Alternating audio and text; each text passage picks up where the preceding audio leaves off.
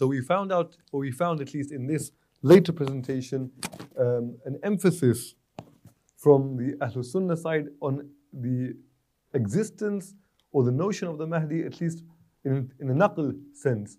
And from the earlier presentation was not concentrating on that, but from an aql or an aqaidi sense. And of course, Sheikh Umar also asked the question about why it has not been discussed under the aqaid titles from the Ahlul Sunnah books.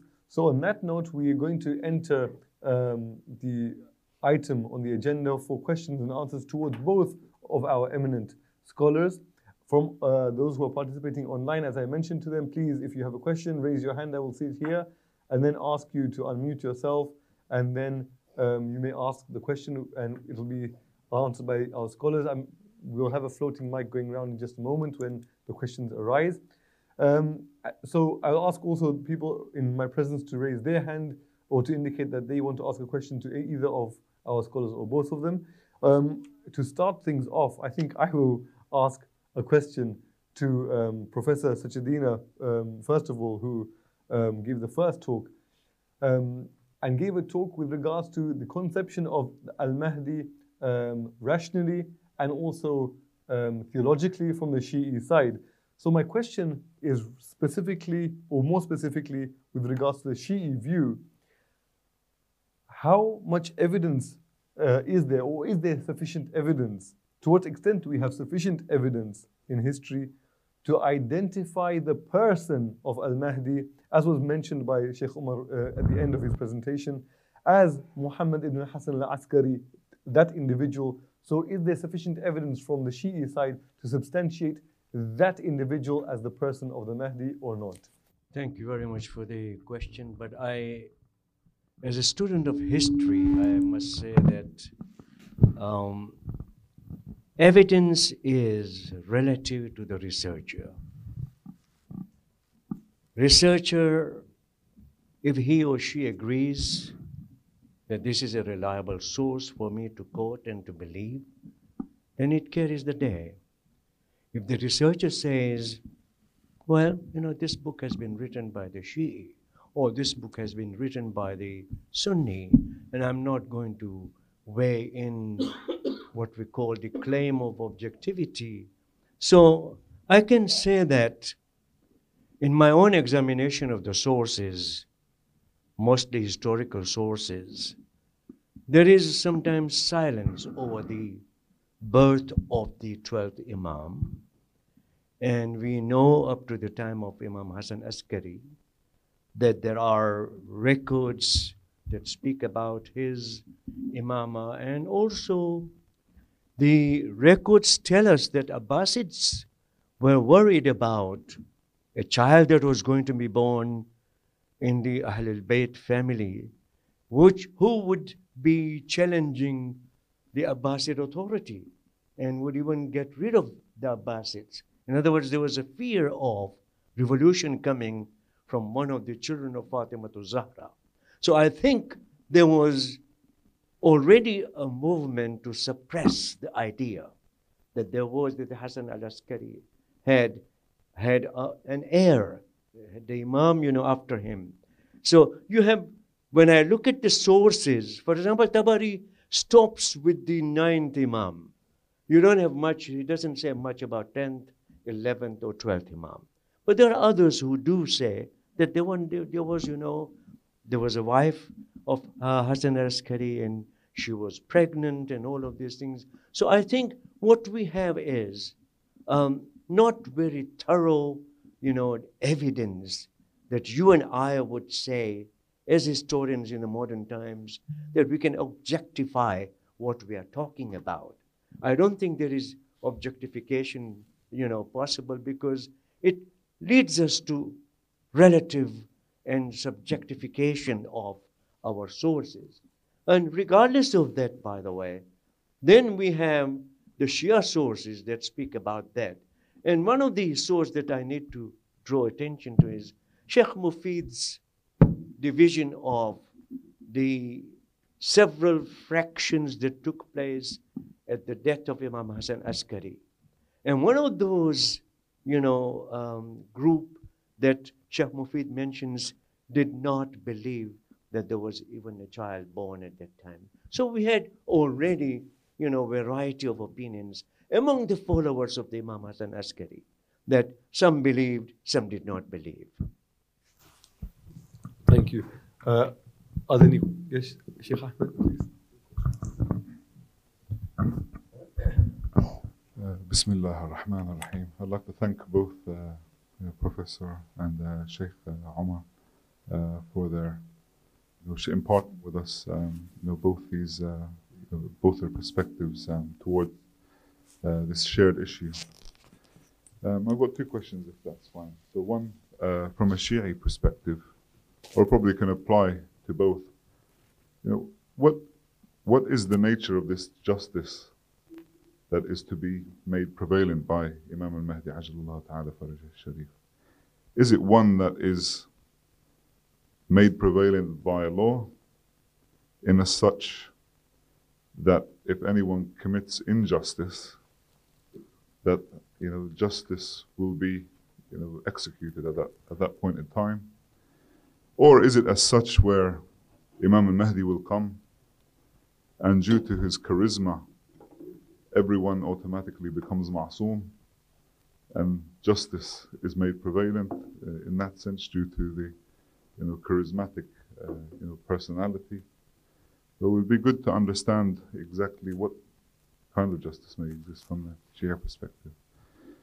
My question to Mawlana Sheikh Omar is, for those, I guess, could you say that, similar to the Shia belief, if there is a belief in an Imam, after the death of the Prophet sallallahu alaihi wasallam, that is to make,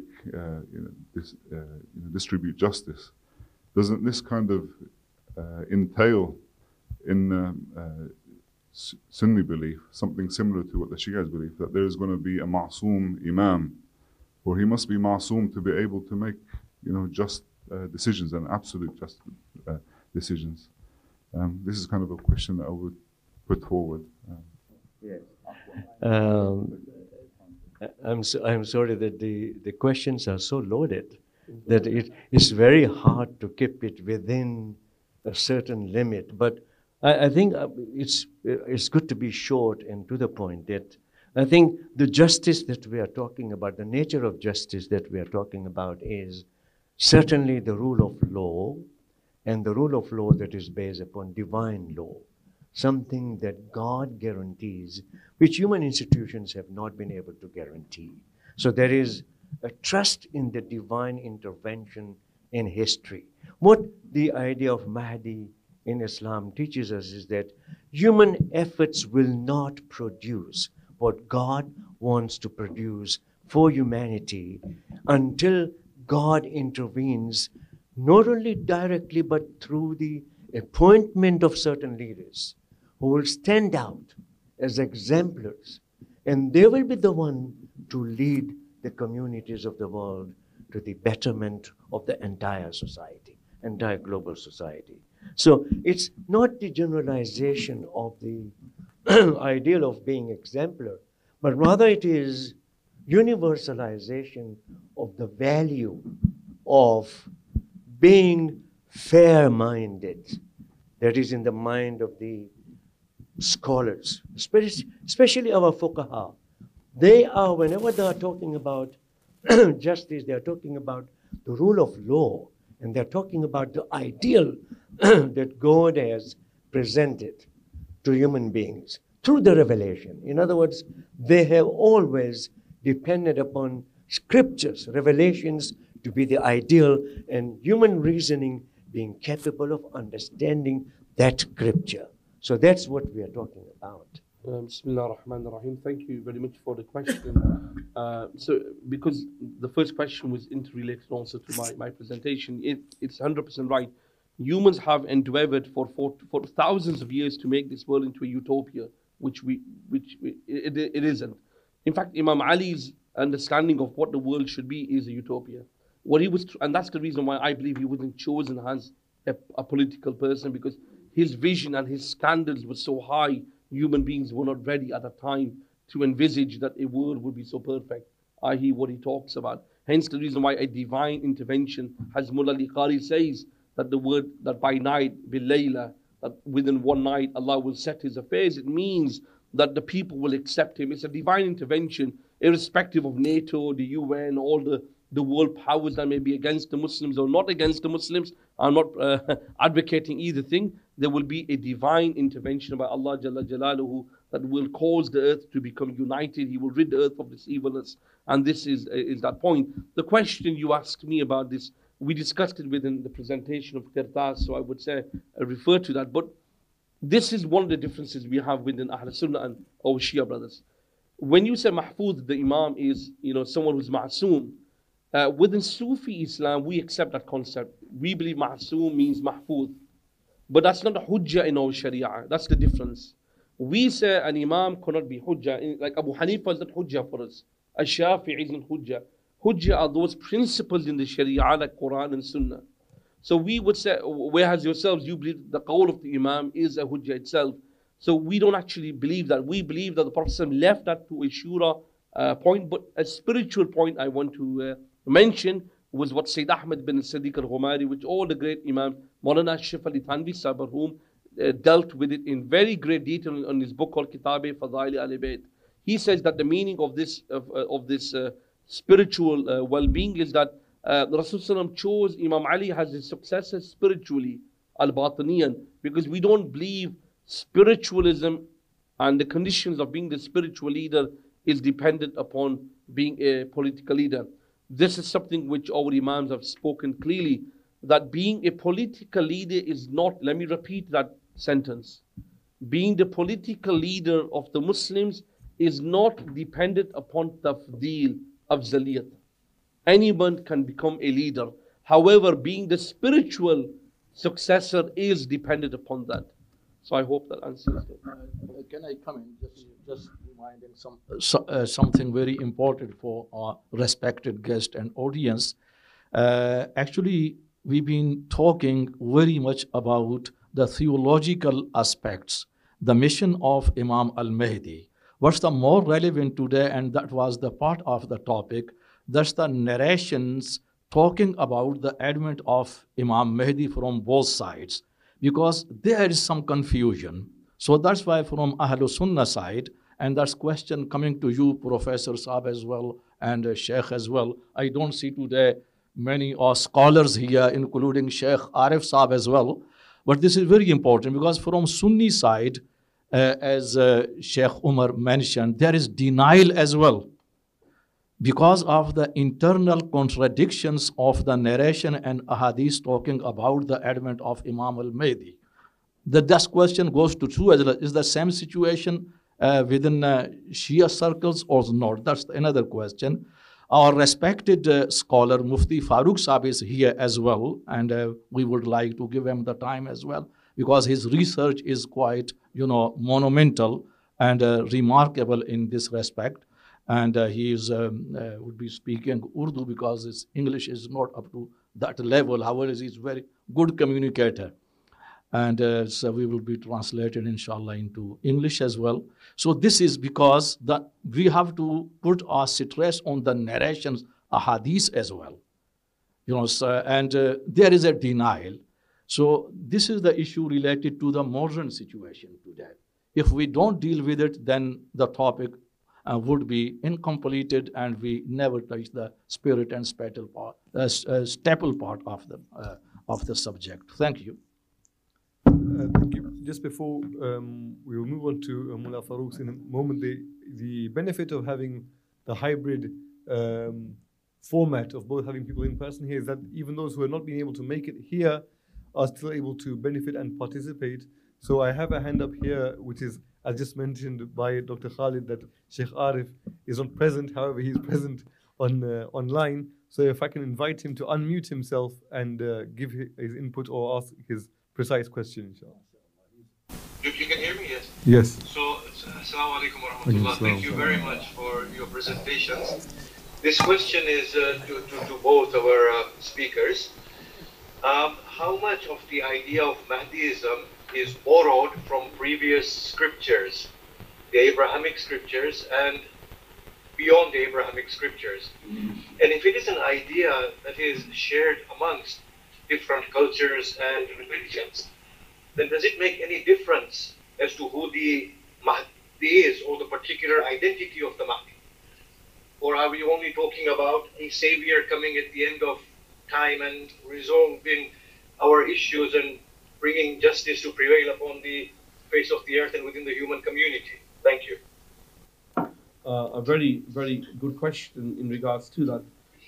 There are some information, and this is something our scholars have dwelt in, that some of the narrations regarding Al-Mahdi are about this idealism that there would be a certain individual that would come towards the end of time that would rid the world of injustice, and he would put justice throughout the world, and he would remove evilness and so forth. That other religions do actually believe this.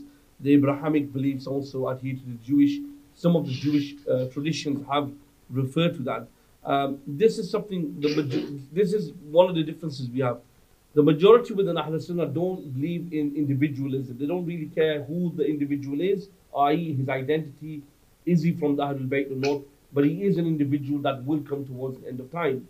And this is the reason why during the Abbasid time, when the Banu Umayyad time, when the rebellion happened against the Umayyad Caliph leaders of the time, when Muqtar al-Thaqafi, for example, rose up and fought against the leaders, he actually said Muhammad bin Hanafiya was the Mahdi. And the reason for that was a political endeavor, was to give political relevance to this rebelliousness against the governments. That is one reason, maybe possibly, why our early Aqaid books did not put emphasis on al-Mahdi in their books. This was the only logical other reason of giving benefit of the doubt to scholars, of why scholars did not do this, because that rebelliousness would have, the traditions of al-Mahdi would have legitimized a rebellion against the leader. But we do have that within our narrations, our traditions. But Wallahu wa Rasuluhu a'lam, I think. Good. Yeah, very briefly to respond to Sheikh Arif, I think what the identity of Mahdi for the Shia tradition was also quite a problem, because there were several Imams and their descendants who were regarded as Mahdi at different times. So we have the group of Waqifiyya, for example, who believed that the seventh Imam, Musa Kazim, was the Mahdi. There were others who believed that the ninth was the Mahdi. In other words, every Imam had some kind of expectation attached by their followers. What we do see, I think, is, especially in Iraq and Iran at that point, not only other religions were intermingling with the Muslims. We have Zoroastrians, for example, who believed in Sotians, the coming of Sotians. And there were, Jewish people awaiting, there were Parsis awaiting, there were different people, different groups that awaited a leader. Which leader was, whose ideas were prevalent at one time or another? We have no record of it. We can speculate that yes, I think there was a lot of exchange going on. I must say that in the heteroculture of Iraq and Iran at that point, it's quite possible to understand that Abrahamic traditions were talking to one another and were saying things that clicked to them as being a common ground between them. So there is a possibility that there was, that interchange going on. But I must emphasize that in the 12th Shi'ism, the identity of the Mahdi has been limited to the son of Hassan al-Askari. And that's why, later groups who tried to declare Mahdiism like the Babism and Baha'ism were faced with the Ahmadiyya, including, were faced with a problem of connecting the idea to the person. Assalamu alaikum wa rahmatullahi wa barakatuh.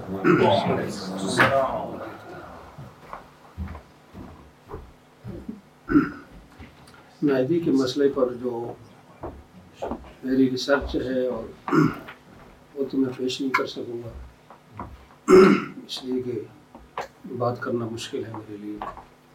البتہ میں چونکہ لمبی بات نہیں کر سکتا، تو بنیادی طور پر 4 سوال جو ہیں وہ اہل سنہ اور شیعہ دونوں اسکالرس کے سامنے میں رکھ رہا ہوں. ڈاکٹر خالد صاحب سے یہ گزارش ہے کہ آپ ان کو نوٹ کر لیں اور اس کی ٹرانسلیٹ کر دیں حضرات کے سامنے. پہلا یہ کہ شیعہ روایات جو ہیں ان کے اندر بعض روایات ایسی موجود ہیں کہ امام حسن عسکری علیہ السلام کا کوئی بیٹا موجود نہیں تھا، ان کا کوئی بیٹا پیدا نہیں ہوا. اگر یہ روایات سند کے اعتبار سے کمزور بھی ہوں تب بھی ان سے ایک چیز یہ واضح ہوتی ہے کہ لوگوں میں یہ نظریہ جو ہے یہ موجود رہا ہے کہ 11ویں امام کی نرینہ اولاد نہیں تھی. تو ایک تو اس کو ذرا واضح کریں، یہ سوال میرا شیعہ اسکالر سے ہے، اور دوسرا سوال جو ہے وہ بھی انہی سے ہے کہ امام جو ہیں وہ غائب کیوں ہیں. امامت کا ٹھیک ہے یا تو دوسرا یہ کہ امام غائب کیوں ہیں. امامت کا جو بنیادی نظریہ ہے وہ تو یہ ہے کہ امام ایک لیڈر ہے اور اس نے امت کو گائیڈ کرنا ہے. تو اتنے لمبے عرصے سے امام غائب ہے، امت کو گائیڈ کون کرے گا؟ تو ان کے غائب ہونے کی وجہ کیا ہے، وہ کیوں غائب ہیں؟ اور اسی کے ساتھ یہ بھی آپ ذرا اس کو بھی دیکھ لیں کہ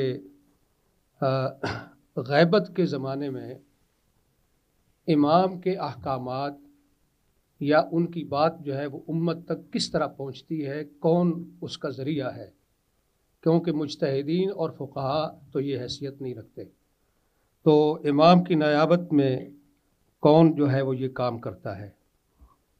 تیسرا سوال جو ہے یہ شیعہ اسکالر اور اہل سنت اسکالر دونوں سے ہے کہ قیامت کے قریب امام مہدی علیہ السلام کی آمد پر شیعہ اور سنی دونوں متفق ہیں، یہاں تک اس حد تک.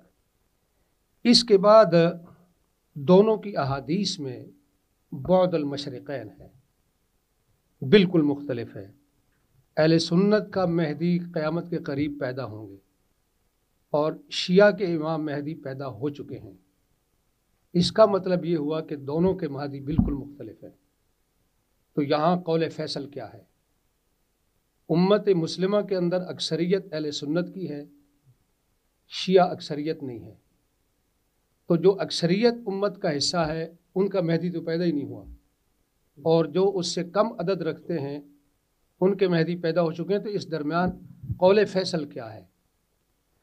اور آخری سوال جو ہے یہ اہل سنت سے ہے کہ اہل سنت کی امام مہدی کے متعلق جتنی بھی روایات ہیں ان میں اکثر روایات ضعیف ہیں، لہٰذا ضعیف روایات کے اوپر کوئی نظریہ قائم نہیں کیا جا سکتا اور کوئی عقیدہ نہیں بنایا جا سکتا. اب جو صحیح روایات ہیں امام مہدی کے سلسلے میں وہ بے شک سند کے اعتبار سے صحیح ہوں، لیکن ان کے متن میں شدید اضطراب ہے جو اہل علم سے مخفی نہیں ہے. تو جو احادیث مضطرب ہیں، کیا آپ ان کے اوپر ان کی بنیاد پر ایک عقیدہ اور نظریہ قائم کر رہے ہیں؟ تو آپ کے پاس دلیل کیا ہے؟ یہ 4 گزارشات تھیں. جزاکم اللہ خیر. I'll continue in English. Historical events and historical narratives have in research been found to be sometimes contradicting one another, sometimes supporting one another. About the presence of the heir of Imam Hassan Askari, similar riwayats are to be found. In my opinion, Sheikh Mufid, who is also a very close follower of the historians of Ahlul Sunnah wal Jama'ah, he does mention the differences of opinion among the Shia themselves, whether the Imam had an heir or not. So it was not something that was not known at that point. Even by the Sahaba of Imam Askari, we find the same thing, that they were divided. And it's very interesting to find that it was the aunt of Hassan al-Askari, Hakima, who was made to testify in front of the Sahaba of Imam Hassan Askari that she was the one who delivered the baby. Now, all these things are part of what we call contextual dimension of the claim that he was born. Again, in the history, we call it a claim. And we don't have any objective proof one way or the other. Well, we weigh, for example, as a historian, I would weigh the riwayat that support and the riwayat that oppose. I might make my judgment one or the other depending upon who is reporting what. Rijal here are very important. Who is reporting that there wasn't any child? Who was reporting there was a child? So I think ultimately it is a researcher who bears the burden of the proof. Now, if we come to the reason of ghaiba also, we have from the very beginning confusion about it. People were talking about ghaiba in terms of a short disappearance of the Imam. The early Shia expected the Imam to come back within the span of 70 years. That there will be revolution and the Abbasid will be thrown. And this is what this child will grow up and will do it. That was known as Ghaibat al-Sughra. It was a shorter occultation. And it wasn't supposed to last forever and ever, by the way. From all the riwayat that we have studied, the Shia riwayat themselves are telling us that there was a difference of opinion among the followers of the Imams themselves. It was not something that was presented to the outside world. Within themselves, they knew it, that we cannot make that argument for the shorter or longer occultation of ghaiba. So ghaiba was, in a way, realization. This is my interpretation of the ghaiba. It was a realization that the revolution will not take place now.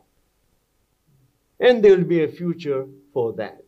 And it is very interesting that we have one piece of evidence in Sheikh Tusi and others saying that the 12th Imam wrote a note to this Muhammad bin as-Samarri and saying that, look, I will not be available anymore for consultation.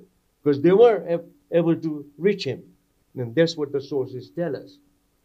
So you will then refer to those who teach our ahadith, our riwayat. This, you will take your questions to the ulama who represent our teachings. Not that they are appointed by us, but they are the ones who know about our teachings, and you can refer to them and find your way. So this is, by the way, ghaiba opened the road for the mujtahid to become the leader of the Shia in the ghaiba. So it is very interesting to see that in my book on the just ruler in Shiite Islam, I trace the development of Khomeini concept from the time of ghaiba to the present times. So you do find that the ulama become the sort of, what we are talking about is wilayat al-faqih. Faqih becomes responsible to guide the community because the imam is not available. When it comes to ahkam, this is where the ahkam are now being, received.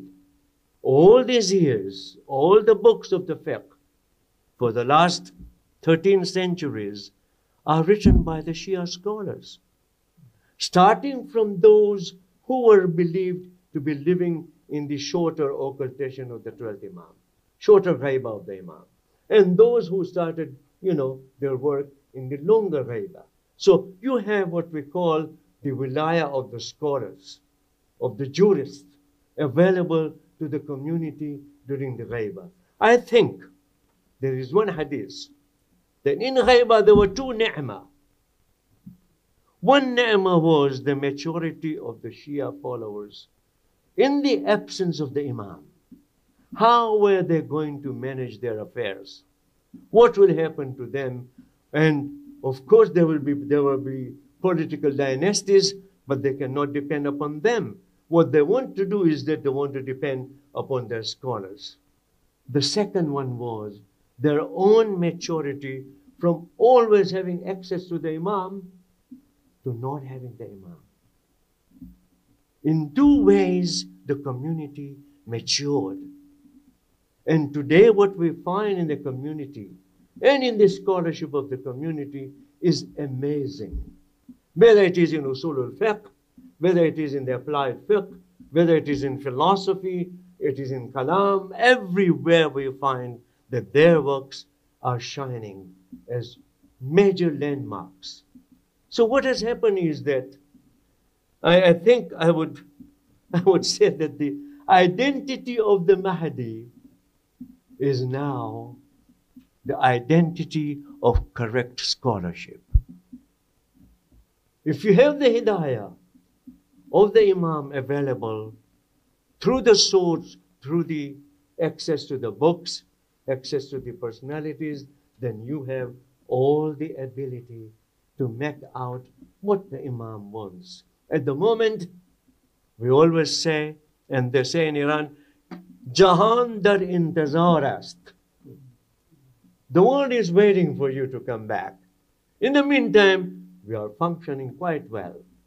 So there is a kind of this positive note that you find to be very actively pursued in the absence of the Imam.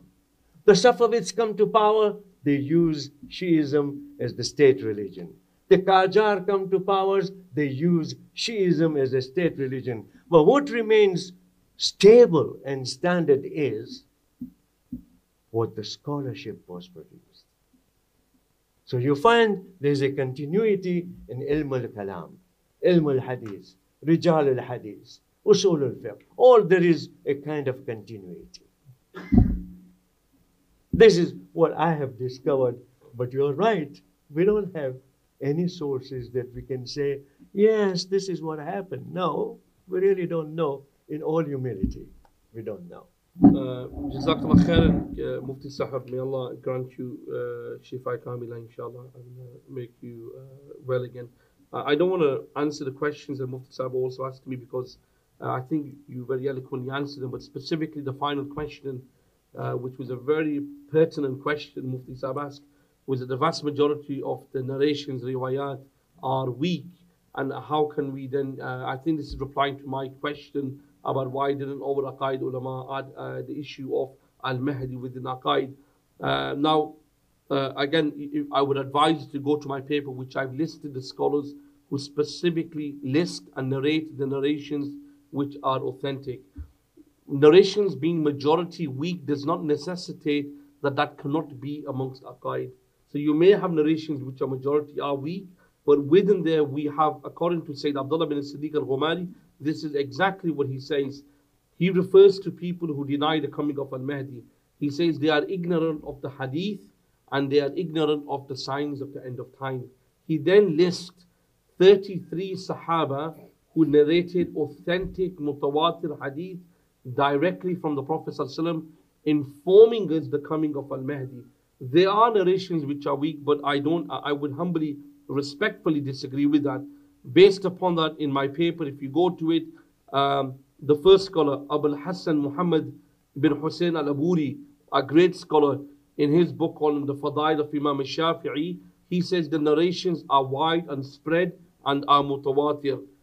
Qadi Shawkani, the famous Zahiri scholar, in his book, he wrote a full book Qadi Shawkani wrote a full book rebutting those people who denied the coming of Al-Mahdi. He said there are 50 transmitted authentic mutawatir hadith of the coming of Al-Mahdi. And not only did he substantiate this, he then narrated all 50 and he proved that the sanads were either authentic لِغَيْرِهِ وَذَاتِهِ, and he proved it in that expression. Another one from India, Sayyid Muhammad Sadiq Hassan Khan, the great scholar, in his book on the signs of the Day of Judgment, he said it.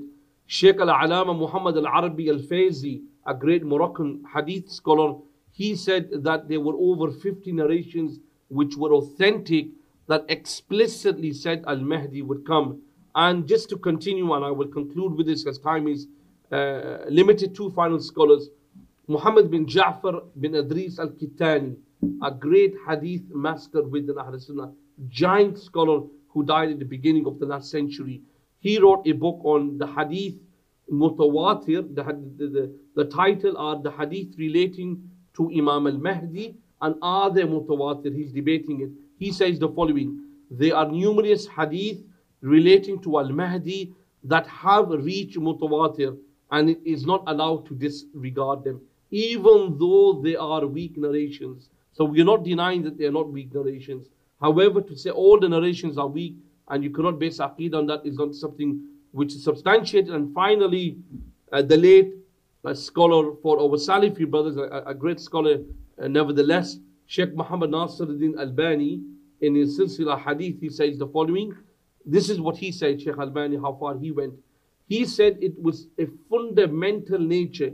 It became an usuli principle in believing that Al-Mahdi would come. It is a fundamental belief that is based upon the mutawatir, and belief in it is obligation and fard. You cannot deny it. The issue here now arises: what is the hukum, the ruling regarding those individuals that deny the coming of Al-Mahdi? Sayyid Abdullah bin Siddiq al-Ghumari says, because those hadith are not fully qat'i, are not 100% conclusive as the Quran, you cannot do takfir on them. But they can be called, this is his word, dal wa mudil. The majority view within Ahl Sunnah, let me conclude, the majority view is the narrations are authentic. There are narrations which are authentic. There are also a lot of narrations which I did mention, which are weak and very weak. But saying that they are all weak, I wouldn't accept that according to the research of my teachers. And I would say, finally, before I give to my beloved Dr. Khalid, if anybody wants the book itself, the PDF of Sayyid Abdullah bin Siddiq al-Ghumari's book on this subject, I can email it to Sheikh Ali Rida or Sheikh Tajri, and you can get a copy from them, which discusses this in very detail. Jazakallah khair. Question मेरा ये है कि जो सही रिवायात हैं उनमें अक्सरियत रिवायात के मतन के अंदर इज़्तिराब है, वो मुज़तरबुल मतन हैं, तो लिहाजा वो सही सनद होने के बावजूद भी वो इस काबिल नहीं है कि आप उनसे इस्तेनाद कर सकें. ये मेरा क्वेश्चन था. जज़ाकुमुल्लाह खैर. I think Mufti Saab's question, it needs more research. When you're talking about istirab, it means confusion. Sanad is okay, like still there is a confusion. It needs more academic research. But just one Right. sentence, Qibla, Right. Dr. Saab, before you say, if you look at both of the texts written by Sayyid Abdullah and Sayyid Ahmed, they discuss this specific issue. Is there confusion in the text? In their explanation, there is no confusion in it. Some narrations there is confusion in it, but there are narrations which are clear-cut in its meaning, and hence Aqidah can be based upon that, according to their opinion and the opinion of our scholars. But I do accept that there is a minority of scholars that do echo what Qibla Mufti Saab said, and I apologize if I misunderstood what Qibla Mufti Saab said about saying all the narrations are weak. However, what the position, what Sayyid Ahmad bin Siddiq and Sayyid Abdullah clearly mentioned, where the narrations were authentic, not just in the sanad, but even in the matan. Wallahu a'lam.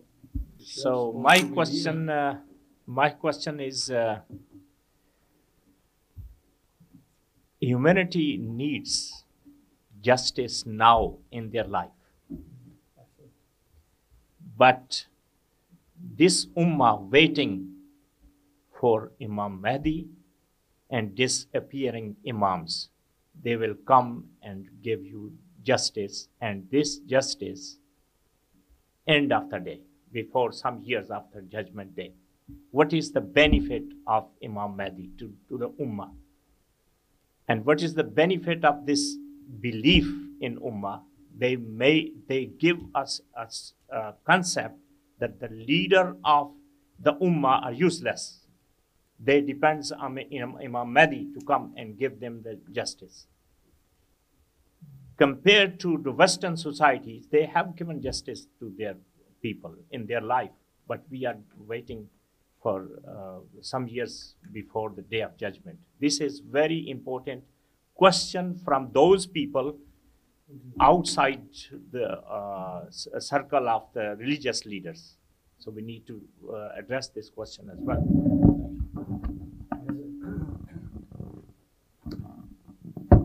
Thank you very much for that point. I think that we need to step back a little to clarify that we haven't said that the Mahdi will come at the end of the time, and it will be late by that time, the Qiyamah will occur. No, I think his zuhur is going to take place before the final day of judgment. We now identify Qiyamat al-Sughra or Qiyamat al-Kubra. Sughra is when he will come and he will establish the rule of justice and equity from Makkah. And it will be before time, before the end of time, by the way. This is Qiyamat al-Sughra. Then there will be Qiyamat al-Kubra. Again, by the way, all these ahadiths are speculative. We don't know the authenticity of these hadiths. But there are something that are mentioned, and people like you, even in those days, even today, they are asking, what is the use of having justice when everything is concluded, everything is gone? No, I think we are talking about much earlier period. And I think what the Ummah today, when we talk about al-Hukumat al-Islamiyya today, our mind is moving towards what we call an ideal Islamic justice. And we have tried, one of the conferences that took place in Iran, by the way, the whole idea of justice in the Islamic government, and there was a very, very grim, confession that we are far away from the justice. We have not been able to establish it. I think there was this honesty, which was very admirable. That we haven't had, that kind of justice established for us. I'm sorry. And I think that there is this realization in the Ummah that we've been claiming a lot about ideal rules. And during the time of Rashid Rida and Muhammad Abdu, they were talking about Ummah, the advancement of the Ummah. They were talking about al-Hukuma al-Islamiyya. All of these things were introduced from 19th and early 20th century. And we still are not able to deliver anything. It doesn't mean that the promise that has been made by the Prophet ﷺ could be totally wrong. No. He promised that the Mahdi will be among my descendants and he will come and establish the rule of justice as the world is filled with injustice. How it will happen, Allahu Alam. But you and I will all be soldiers who will be asked to fight in that army to establish justice. Inshallah, we should be able to carry the proper guns and fight, for the justice. I would say, Jazakallah khairan. I think, yes, we have to make it relevant to the normal person. And this question does arise, and so it's often arise that if the Mahdi was born, why is he hid? And I think those questions that Mufti Sahib asked are quite pertinent. But I think some of it, some issues that we have in our religion is to do with a divine intervention. It's something which logic, doesn't really explain it, and you can't really use the lens of logic to try to put answers to it. There's some things you just believe in it because God says believe in, like the Dajjal. How will he come? How will he cause all this destruction?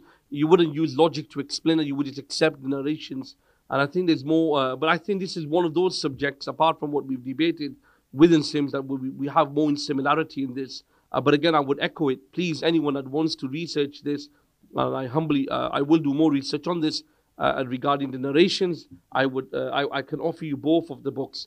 One written by Sayyid Abdullah bin Siddiq al-Ghumari, which is 80 pages in Arabic, a very detailed paper, academic paper rebuttaling those people. And one is 200 pages written by his elder brother, Sayyid Ahmad bin Siddiq al-Ghumari, rebuttaling Ibn Khaldun's opinion regarding the weak narrations and the confusion in the matan. Wallahu alam. Jazakallah khairan. Thank you very much. Bismillah ar-Rahman ar-Rahim. Sorry.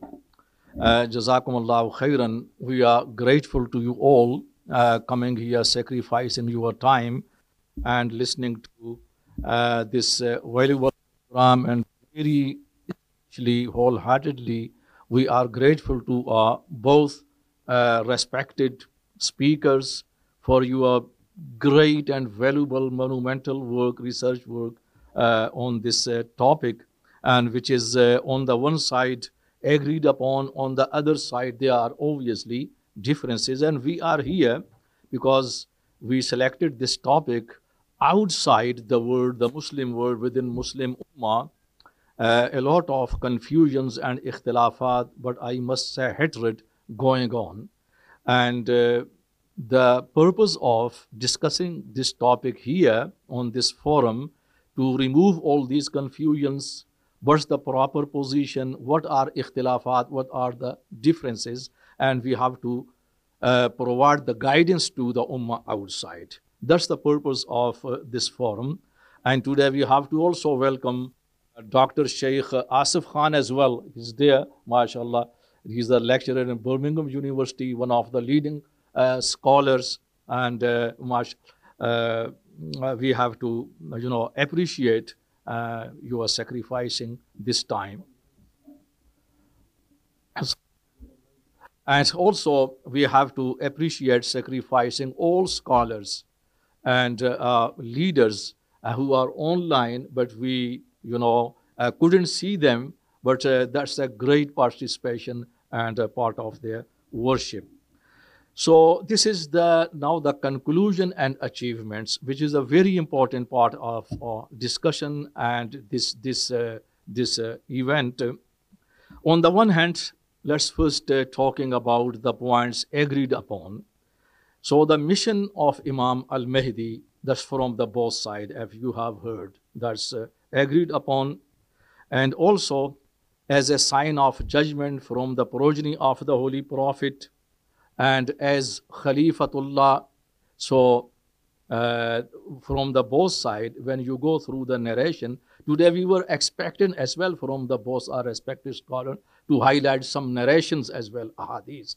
But still, and you have highlighted the meaning and the spirit of ahadith as well, right? So these are the sides. From these sides, these are the points agreed upon from the both sides.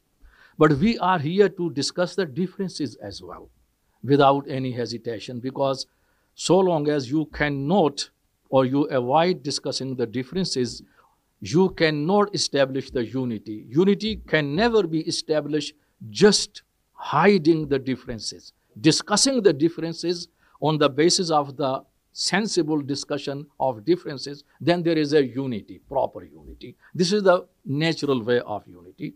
Obviously, and we have to be honest enough with ourselves. So in this way, the difference coming here regarding the personality of Hazrat Imam al-Mahdi alayhi salam, for example, his name as well, from the both sides there are differences.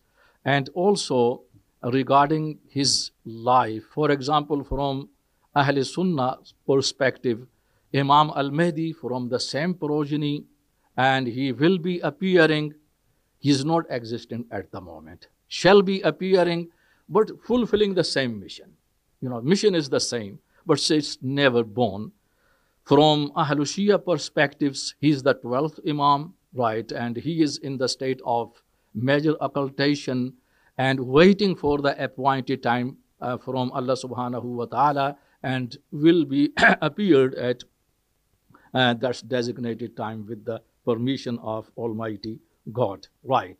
So obviously we have to accept that this difference is a big gap. We have to accept it. But I can remember the very good thing, me and Sheikh Arif Saab, I'm not sure if Sheikh Arif Saab is listening to us, right? We were talking about the same topic, and the conclusion was quite interesting, right? The conclusion was, one was Sunni, other was Shia, both of us. The conclusion was that if Imam al-Mahdi is coming from Shia perspective either or from Sunni perspective, he would be doing the same job. But we Muslim Ummah, we have to be careful. The first of all, what he will be doing to make all Muslim Ummah murga there. This is from subcontinents. Sabko murga ba, sabse pehle Muslimano ko wo murga. Because Muslim Ummah has deviated from the right track. Right. And you ignore your duty, whether they are Sunnis or Shia. First of all, they would be their target, would be flogged. So I think in this way, this is the way of reconciliation here, right? Whether it's coming from that perspective or this perspective, but the person is from the same origin, mission is the same, sign of the judgment that's the same. And this is the achievement today we have achieved so far, and retaining the differences as well. But always we have to look at the commonalities, because the principles of life is depending on the commonalities for living together and dealing with the differences with a dignified way, tolerating each other. This is the principle of humanity and usul al-hayat. That's all today. And before I have to, stop, this is the time of Salatul Maghrib. Inshallah, we are going to pray together there, first prayer. Then there is a food waiting for you. No one can go, he or she, no one can go without consuming your food, and which is prepared for you, inshallah. Thank you. That's up to Sheikh Tajri now. Alhamdulillah Rabbil Alameen, wassalatu wassalamu ala rasulihi Muhammadin wa alihi wa sahbihi. Allahumma arina al-haqqa haqqan warzuqna ittiba'a wa arina al-batila batila warzuqna ijtinaba. Allahumma a'inna ala zikrika wa shukrika wa husni ibadatik. Rabbana taqabbal minna hazihi al-khidmah innaka anta as-sami'ul alim wa tub alayna ya maulana innaka anta at-tawwabur rahim. سبحان ربك رب العزة عما يصفون وسلام على المرسلين والحمد لله رب العالمين. جزاكم الله خيرا.